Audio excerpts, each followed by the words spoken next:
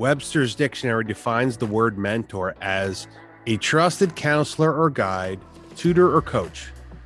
My guest this episode refuses to impute that definition upon himself.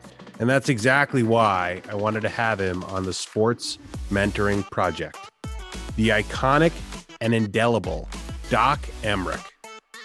He spent 50 years calling play-by-play. He's called 45 Stanley Cup playoff Game 7s, 19 outdoor NHL games, and 6 Winter Olympics. He's earned the Lester Patrick Award, the Foster Hewitt Memorial Award, the Vin Scully Lifetime Achievement Award. He's a member of 7 Halls of Fame.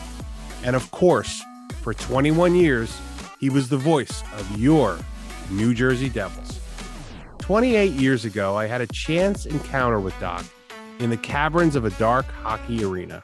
He gave me the gift of time, and since then, I've considered him what I call a mentor from afar. But I've come to learn that he just has that effect on people. Over the years, with great kindness and humility, Doc's provided more than 1,200 aspiring broadcasters free evaluations on their play-by-play demos. One of my listeners pointed out that my podcasts were missing something very, very important. What's in it for the listeners? So here it is. In this episode, you'll learn that it's good to take time, but it's even better to give it. Welcome to the Sports Mentoring Project and my latest guest, Doc Emrick. Thank you so much for joining me.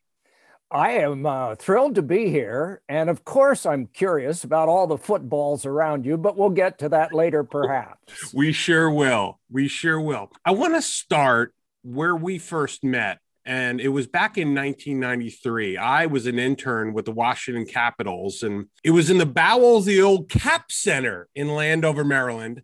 I was running copies of game notes to the training rooms. You had set up camp outside the player dressing rooms, and I vividly recall you gleefully leaning back on a stacked hardwood basketball floor that was to be stalled later that night after a Caps game. And as these superstars from both clubs passed by, your eyes and ears were trained elsewhere. They seemed to be affixed to the men and women working behind the scenes like me. Why? Well, without you guys, there wouldn't be a game that night. I realize the players are a part of the action that people are paying the price of admission to, but I was always interested in what else was going on the day of a game. I tended to arrive, John, early and stay all afternoon.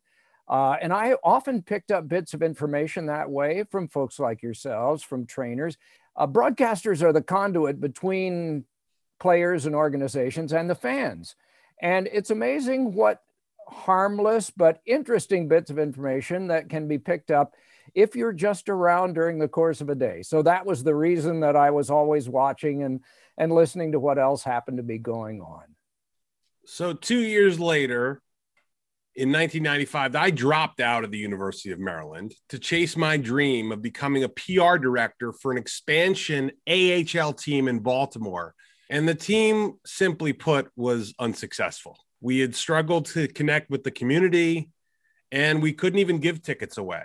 Ownership changed hands. We laid off employees. And one hot summer day, I can remember vividly, the circus was in town. And our offices were right above the bay in which the animals were kept. So as the smells were wafting through the front office, I began to question my choice of dropping out of school and entering into the workforce. And all of a sudden the phone rings and it's you on the other end. And you're calling to do your homework, which you are notorious for doing. And you asked about a few up-and-coming players.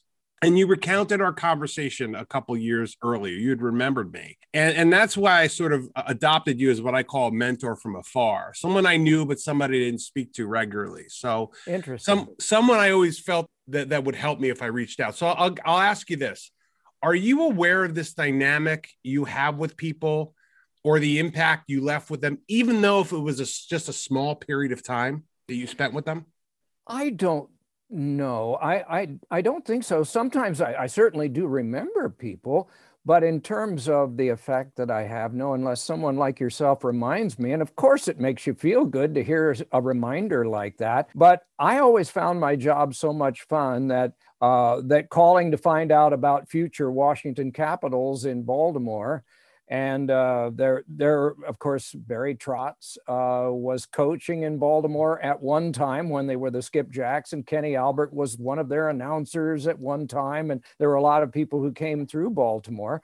But it was also, as you mentioned, it was a difficult sell at different times there too. Baltimore had quite a history in professional sports and the NBA in its early years too. But no, I don't know, in answer to your question, that I had an effect unless someone mentioned it to me. I was just curious, and I was just glad to be around people. That was, I guess, the main reason that I would ask questions or be nice to people. I think people were nice to me. And so I always found it very easy to return that. So many talented people, both on and off the ice, came through Baltimore. I was actually there when it was the farm team of the then named Mighty Ducks of Anaheim.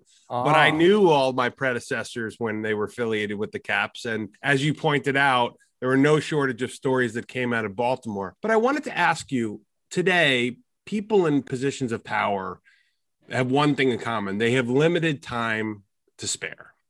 And so that's why we continue to sort of hear about the value of the elevator pitch. And as someone who's called play-by-play for the fastest game on earth, do you have advice for people in terms of succinctly telling their story and selling themselves or selling their ideas when they have a finite period of time bending someone's ear?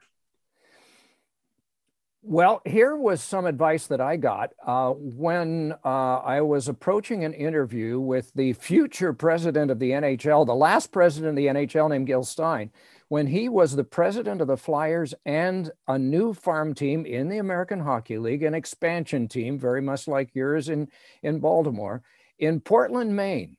And I was advised before I went in to have as much prepared that I could leave with him, because we were allowed 15 minutes to talk about ourselves. And that's long by today's standards. This was 1977. So it was a long period of time to spend with someone of Gil's importance. And so I left quite a bit of material with him about what I would do if I got the job in communications for the team, what I would do if I was the broadcaster, et cetera. And I had that in writing, and I had it in a three pocketed folder that I left with him that he could look at his leisure. But I think the other thing too is, because we are in such an abbreviated society with attention spans that are only allowed to be so long, that fine-tuning a message and practicing it in front of a mirror is what a lot of salesmen do, and it's not a bad plan. And look directly into the mirror and maintain that eye contact just as you would if you are getting that elevator opportunity or if you were sitting across from someone. I'm occasionally asked, when you wind up with that rare chance to sit across the table from someone in an interview, what do you do then? Well, this is advice, and it's from an old person. I realize I'm in my 70s, but I think some things do go back across the eras and still work. Number one, a firm handshake.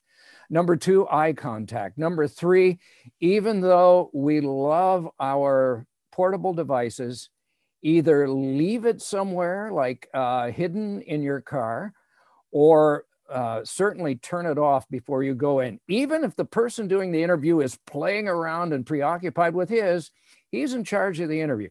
Don't be preoccupied with yours. Be focused on everything that is going on there. And then when you get an opportunity, make sure that, in my mind, that you show that person what it is that is going to make his life better because of your being there. Not so much what you want out of the position, but what they will benefit by when they bring you aboard. And then when you get the job and it's your earliest days there, one thing that is rarely ever said is that at the end of those first couple of work days, before you leave, even though you may be tired, go to your supervisor and say, is there anything else that needs to be done today before I go? Nobody does that. Nope. Be the one that does that. And word gets around among supervisors that this person is 110%er. Not everybody is. Not everybody was in my time. Not everybody was in yours, and not everybody is today. So unsolicited, I just sort of spun off, but that's my advice. And I also overdress for the occasion. I mean, you can always dress down. You can always take your tie off if you're a guy, or you can always lighten it up a little bit. But at least you are showing, if you're appearing there, that you believe this is a profession. And so you're dressing as a profession for the occasion, especially if it's in the communications business. And then if you realize everybody else is pretty relaxed there, maybe you can get relaxed too. But at least you're there and prepared to have stated that this is a profession. For those of you listening to the audio, it's worth noting that Doc is wearing a tie and is showing me that respect. I am not, and I feel guilty. No, it's okay for you. It's fine. I have several others to do today, and it's all fine, and it's no reflection on you. It's just I always try to do this whenever I'm being shown, just because that's the way I'm old. Well, I consider myself old as well, and I think that with age comes wisdom, obviously. And here's a piece of wisdom that I picked up that I think is in the same spirit of what you just shared, which is everything communicates. The way you look, what you say, how you carry yourself, how you follow up, your handshake, as you pointed out, the devices, whether you're giving someone your attention or not. I couldn't agree more, Doc, that is a lost art, and it's one that couldn't be more important for all people today, let alone young men and women trying to break into sports. I want to shift gears and talk to you about a moment in time in your career. On March 21st, 2018, the Bruins were visiting the Blues, and NBC had the game. And your two partners, and I think they'd say this, mentees of yours, Eddie Olczyk and Pierre Maguire, were back to work full-time and cancer-free. And like Pierre, with whom I've already recorded an episode of the Sports Mentoring Project, you were too diagnosed with stage 1 prostate cancer only years earlier. Can you take me back to that moment? What was going through your mind?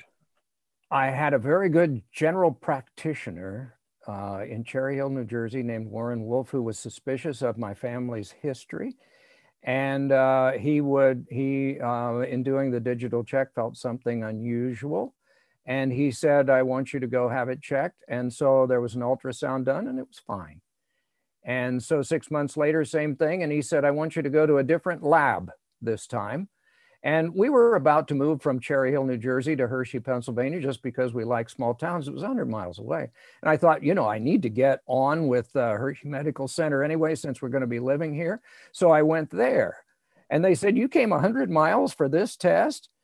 So if you did that, we'll do the ultrasound like you want, but why don't we do a biopsy? It doesn't hurt.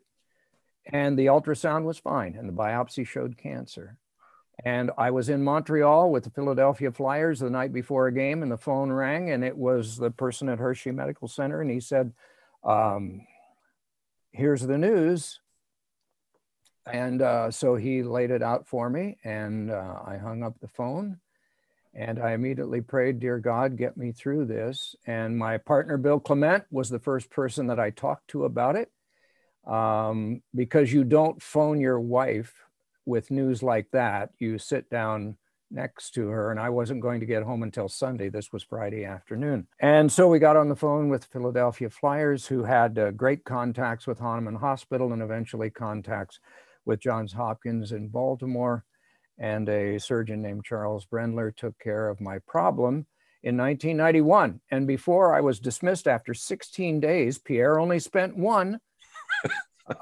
Because that's the progress that we've made. Yes. I asked Dr. Charles Brendler, I said, what could you have done for me 10 years ago? That would have been, 1981. And he said, not nearly as much. And that just shows how far we have come during that time. But of course, it's scary. And I wanted to have it removed right away. And he was booked up and he said, this is a slow moving cancer, so don't worry. And okay, I won't worry. And it was done 2.5 months later. And so I'm cancer free for 30 years. What was it like sitting with your wife, Joyce, on that Sunday when you returned home?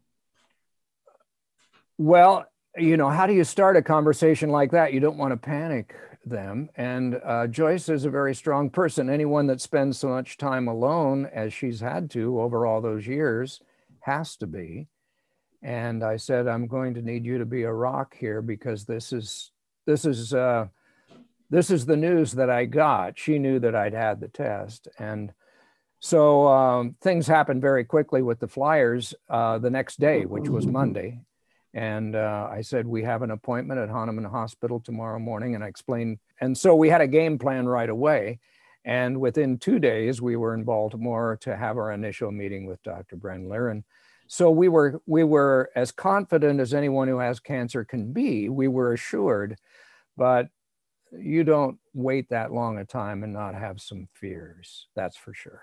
17 years later, on a cold March day in St. Louis, you have two partners that are returning full-time to the telecast, in Eddie Olczyk and Pierre Maguire, and they're cancer-free. What was that moment like, going back on the airwaves with your colleagues and friends? Pierre's was very much like mine. It was low-key until after his surgery had taken place. And he was doing the treadmill 3 miles, probably 2 or 3 days after, because he's a former athlete and he does all that stuff. Eddie had colon cancer and had to go through 12 rounds of chemo. Little different. His was very public. He came back and worked every other week while he was going through the tests. And my hat was off to both of them because of what they weathered and what they went through, because I remember I was probably 4 weeks off of work after I had had my surgery. And Pierre was, I think, only a couple. But Eddie worked during the time. It was a 2-week break between each round of his chemo. And the second week he was feeling pretty good, so he worked. And it was a phenomenal display on both their parts. But Eddie had a lot more to suffer with all of the chemotherapy. And I often told him that you are making a mark for anyone who does or whose family member has this in the future, because they will say, Eddie Olczyk had this and he got through the chemotherapy, and maybe I can too. And he did some work and he was upright. Maybe I can do that. Maybe I can't, but at least I've got somebody that I can look to who has done this before and has been there before. And Eddie has counseled so many people since that time who have had colon cancer themselves. He's a great soul. There's just no two ways about it. It's such an uplifting story, because I think sports in many ways is about lifting other people up when they've struggled or when they've suffered. And I think hockey is kind of unique because it's synonymous with lifting up something called the Stanley Cup.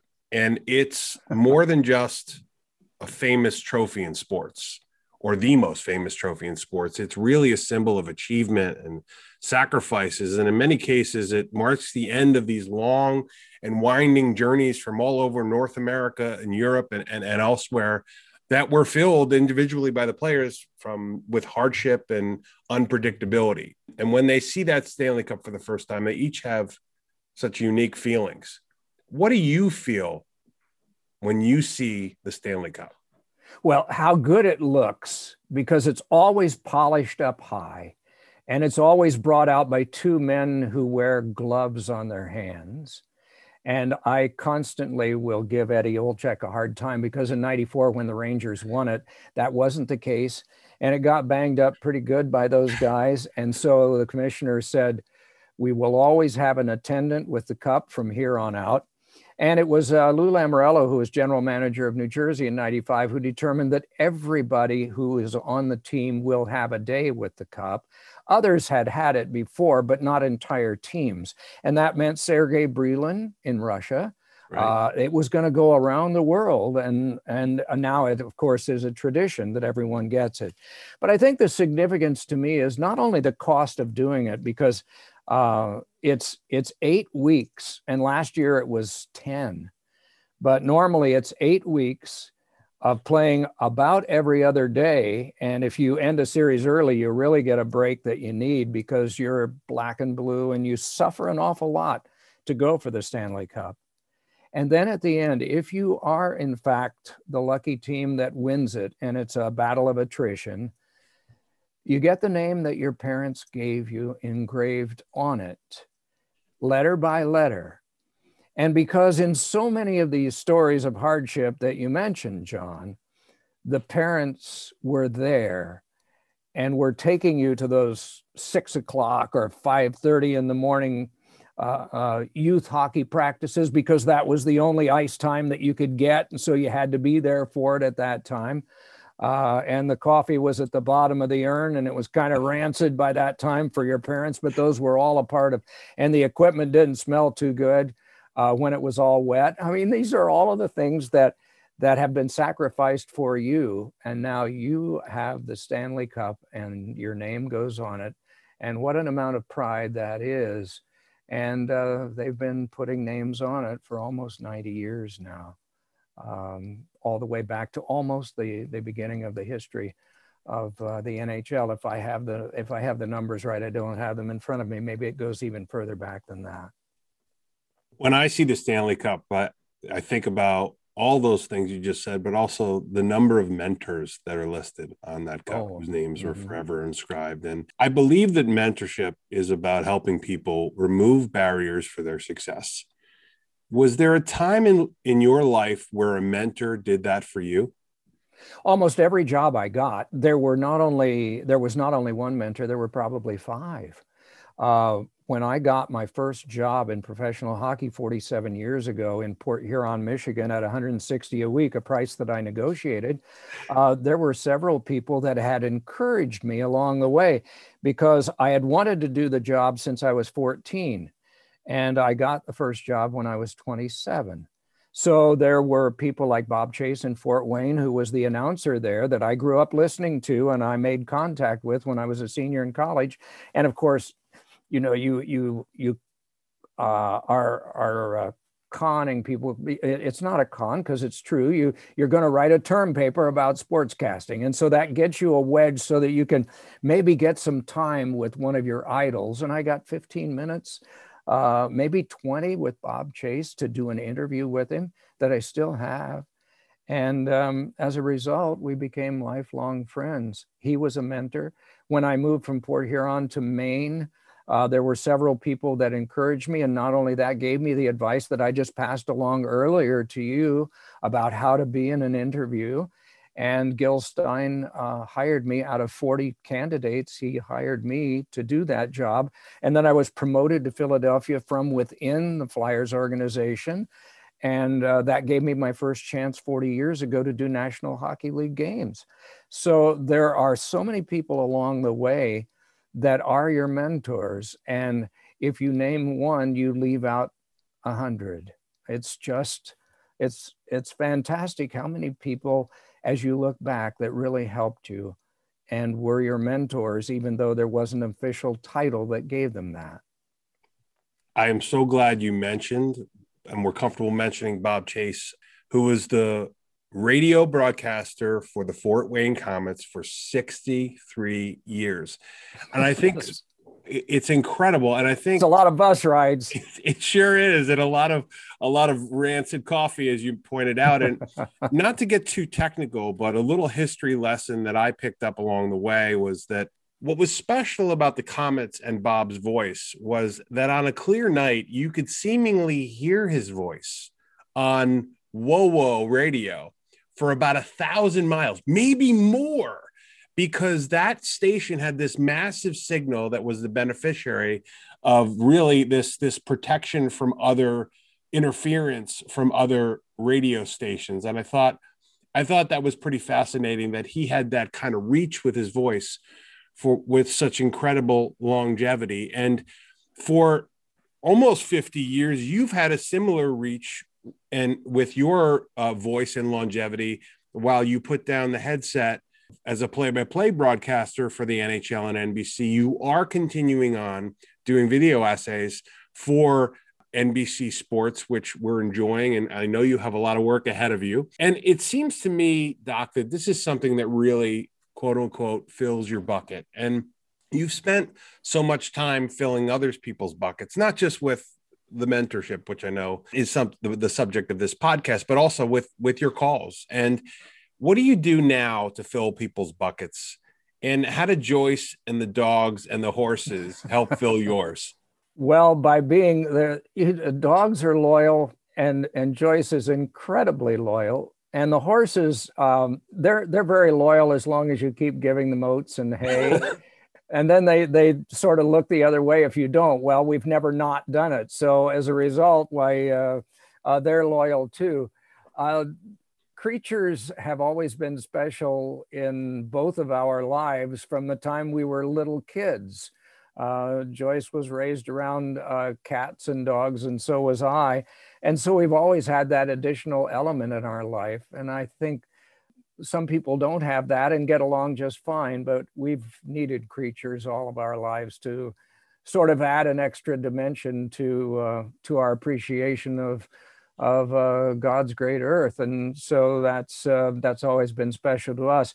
But it's a great supplement to other facets of our life. We enjoy our motorhome in the summertime. And we also enjoy the contact that we have with family. My family's one state away. Her family is very close here where we live. And mind you, there are not many members of it left, but what members we have, we stay in close touch with. And in addition, the essays that you mentioned keep me in touch with some of the people at NBC. And also, I am able to listen to some of the upcoming broadcasters because I have an open invitation to people to send me their work for one free bit of advice if they want to hear one person's opinion. People were very good to me when I was coming up in telling me what they thought. And so I like to do the same thing. I get behind at this time of year. I normally reserve August for listening and responding, but last August was filled with playoff games. So I got behind, and I still have 4 or 5 from last summer that I haven't gotten to yet because of other obligations, but I am getting there, and I've assured the people that have sent them to me that I will get there and review them and let them know what I think. And occasionally I do hear back from some of those people that they want advice on contacts that they have made and jobs that they're hoping for, or they've gotten a job in hockey in particular, or they have lost a job in hockey and what do we do next? Things like that. I'm flattered that they want my opinion about that in addition to of their work. But I just don't know how much help I am. But one person's opinion is one person's opinion. And if they value that, then I'm flattered. You referenced the footballs behind me. And in addition to being a big fan, I worked in football for quite some time, but I also worked in hockey for quite some time. And that is my spirit animal. And if you looked around my house, you'd find plenty of hockey gear and sticks and pucks and things like that. And I do want to talk about the New Jersey Devils, my team. More importantly, your team. What role did the Devils play in your life?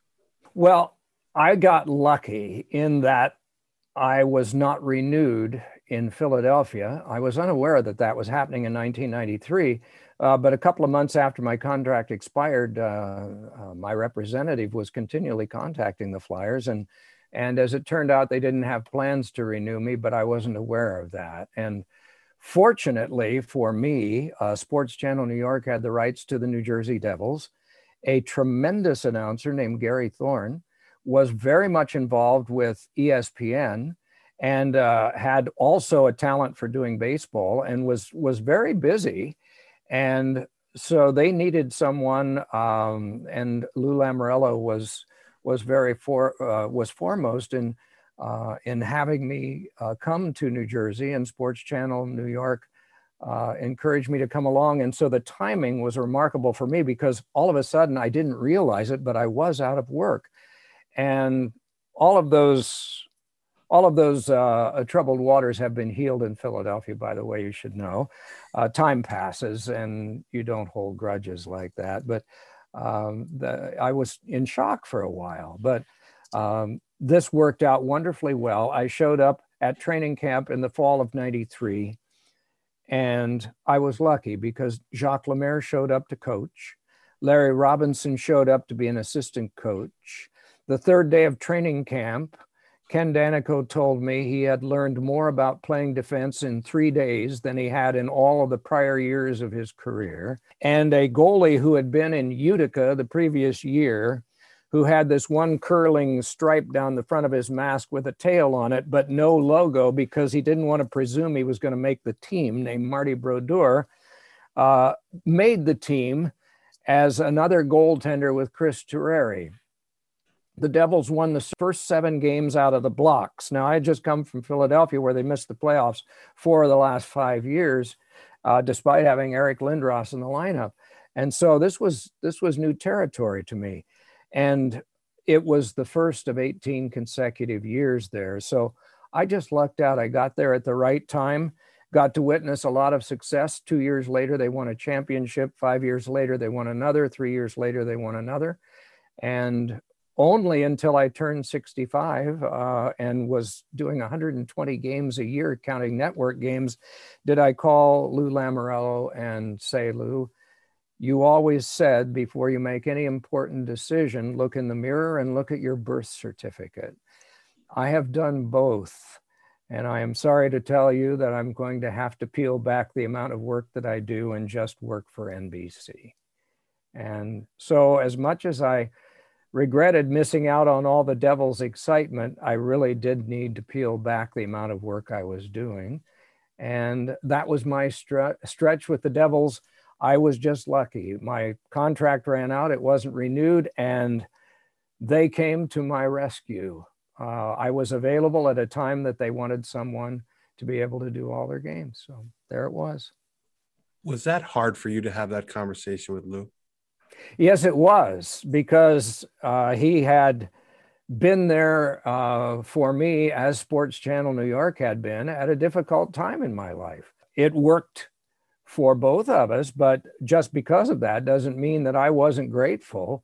And I was. It was not an easy conversation, nor was it easy to call at that time Madison Square Garden Network and pass along the same bit of news. But I felt that this was something I needed to do, not my representative, because it was personal. They had been so good to me. It needed to be conveyed by me. The NHL today, where does the game have the biggest opportunity, and what's the most pressing issue to address for the health and prosperity of the sport in the future? Well, I think that probably I am not the greatest authority on this because Zoom is about as sophisticated as I get. But it is apparent that there is one generation and perhaps 2 generations that are very accustomed to streaming now. I am still a conventional sit in front of the television screen kind of guy. But fortunately, those making various decisions at our network and other networks are much more progressive than that. And so they understand that the way to convey this game to other people who are not paying the price of admission, in many cases, because in some states they still can't. As of a week ago, I believe there were 13 of the 31 franchises that had fans coming through the turnstiles. And I don't believe any that were able to sell anything more than a quarter of the seats. And so we don't have a full fan population, and so we're relying heavily on television and radio broadcasts, and not necessarily terrestrial radio, to get the word out. But there have been tremendous steps taken forward for the safety of players in terms of concussions and various protocols to protect them from COVID and all of these other steps. It is still a collision sport. It is still a sport that allows spontaneous fighting. And I don't think that should be taken out of it. I think gradually it'll work its way out of it, but I don't think it should be taken out of it, because it still can change the course of a game, as we have seen this season. And so it is a difficult road for the league to walk, to have a game that is rough, like NFL, that does have collisions, but also has to make sure that it walks that line of protecting its players. And so I would be the last guy to try to mandate where those lines need to be drawn. There are other people that do that, but I enjoy the game just as much now as I did when I first watched it and when I first started broadcasting it 40 years ago. I am just glad that people are being vigilant, and I'm also glad that people are being protected as best they can, given the nature of the sport. We can't have flag football in the NFL, and we can't have no-touch hockey. There is going to be carnage. It's the nature of our sport. There's going to be carnage in the playoffs too. But the sport is wonderful. It's faster than ever. And we are like the 500-mile race. When I was in high school decades ago, I went to the Oval in Indianapolis. And I believe on bump-off day, the speed that got in was in the high 140s. Now it's over 200, and the Oval is still 2.5 miles. And our rink is 200 by 85. We have bigger, stronger, faster guys, and the walls are still there. So there are going to be collisions and there are going to be injuries. That's just the nature of the beast. That's so well put, and including the context about other sports is so incredibly important. I'm so glad you did that. And I'm so incredibly humbled that you would take your time to talk to me on the sports mentoring project. Are you kidding? No, this is fun. I'm so grateful. I do have Am I going to learn about the footballs? Yes, we were going to learn about the footballs. But I want to close with one seemingly unorthodox question. Ernest Hemingway once bet a man in a bar that he could write a story in just 6 words. And he won the bet by writing these 6 words on a napkin: for sale, baby shoes, never worn. And you are such an amazing storyteller. So I'm going to ask you to do this. Can you please leave my listeners with a 6-word story about your life? Luckiest man who could not skate. Is that 6? It sure is. It sure is. It. Wow. And for our listeners, he did that in the spot. And it's why he's one of the greatest in the game and in all of sports. Doc Emrick, I'm indebted to you. Thank you so much. And I wish you nothing but health, happiness, and success as you continue to pursue your dreams and work with the NHL and NBC. Thank you, John, so much. And thank you for the project that you are on. It will do nothing but help other people, including your guests, as I have found out today, to further focus on what makes them better people and drives them on to improve themselves. So good job on your part. Thank you. Thank you, Doc. Have a wonderful day. Bye. Thanks. Now.